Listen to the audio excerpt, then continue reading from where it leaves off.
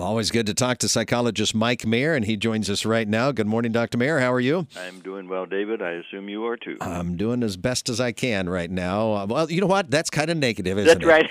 it? Shame on me. Did I do that on purpose or not? The topic for today is negative thinking. Why do we persist in thinking this way? It's an insidious thing, is it not? Oh, it is. It's in some ways so natural. But let's do make a statement here. First of all, not everyone is a negative thinker. Mm-hmm. There are many people who have learned how to handle negative thoughts and generally are just more positive. They see life as a bowl of cherries, not a bowl of pits. Okay, well, bless them. That's a good image for people. Don't look at life as a bowl of pits. That's no fun. So in an article in the New York Times by Leslie Alderman, it states that negative thinking and rumination more on bad experiences than positive ones is an evolutionary adaptation that helps us avoid danger and react quickly in a crisis. You know, that really does make sense.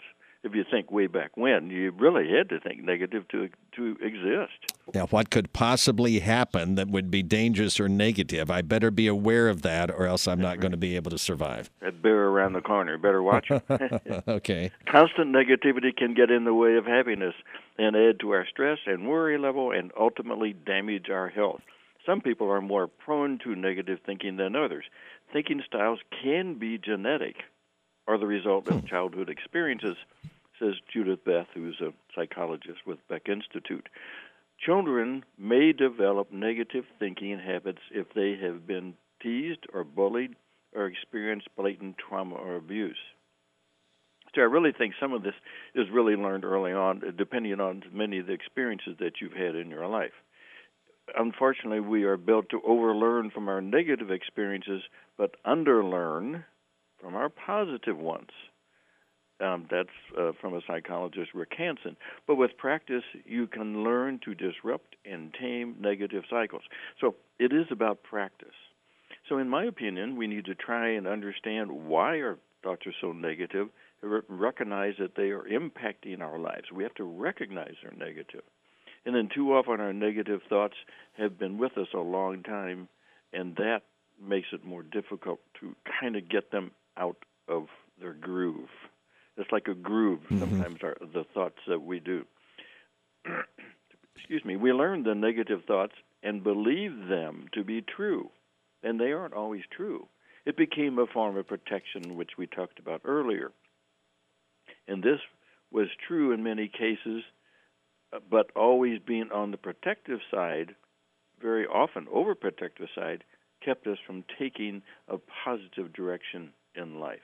You know, for example, we worried that planes can crash, so we would never allow our family to use airlines to travel.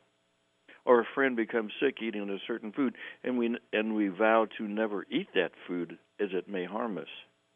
So we take an example of a negative event and overgeneralize it to even somewhat related events and avoid them.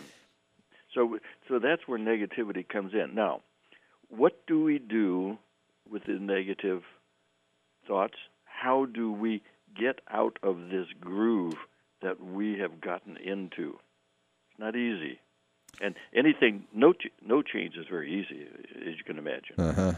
And so my first thought is when you hear these negative thoughts or think these negative thoughts, reframe the thought into a more acceptable form or image.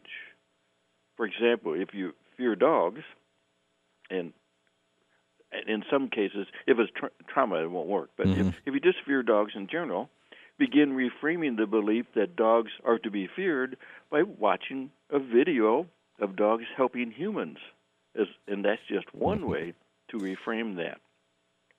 I'm sure you can think of some ways that you could reframe about dogs. You know, go to your neighbors who has a friendly dog.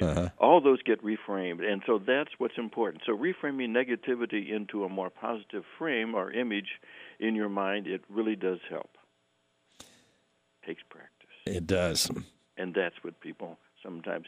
Another way is to think about something else that requires concentration. You got a negative thought coming in? Think about something else for about 30 seconds of distraction. Distract yourself from the negative thought. But the real key to this distraction is you have to keep doing that time and time again as that negative thought comes back. And that's being persistent is what is most difficult. I contend that negative thoughts seep in so silently and become such a second nature to many of us that what you're saying is to distract yourself from that is a real challenge because they're there. They've already taken a hold before you ever realize this thought could be done differently, or I should distract myself from this thought. Exactly. And again, it sounds so simple, but it's so true. And that's what we don't do, is sometimes we don't follow ourselves when we say, hey, but finding that thought to distract yourself with sometimes can be difficult. So you have to really start looking at positive things that are good distractors for you. And, interestingly, which would seem simple, keep more positive company. If you're feeling particularly negative, maybe be around somebody who is generally much more positive. And then this is from a psychologist, Richard Perry. He says, writing down negative or nagging thoughts on a piece of paper. And then if you take that piece of paper and throw it away, physically throw it away, it seems to make a difference in how these negative thoughts are viewed by you in the future. So if you look at that, it's kind of like you're physically rejecting the thought also. And so that process is another way to help. So these are just suggestions. Joyce Brothers believes that a strong, positive self-image is the best possible preparation for success. And I would add, and for negativity too.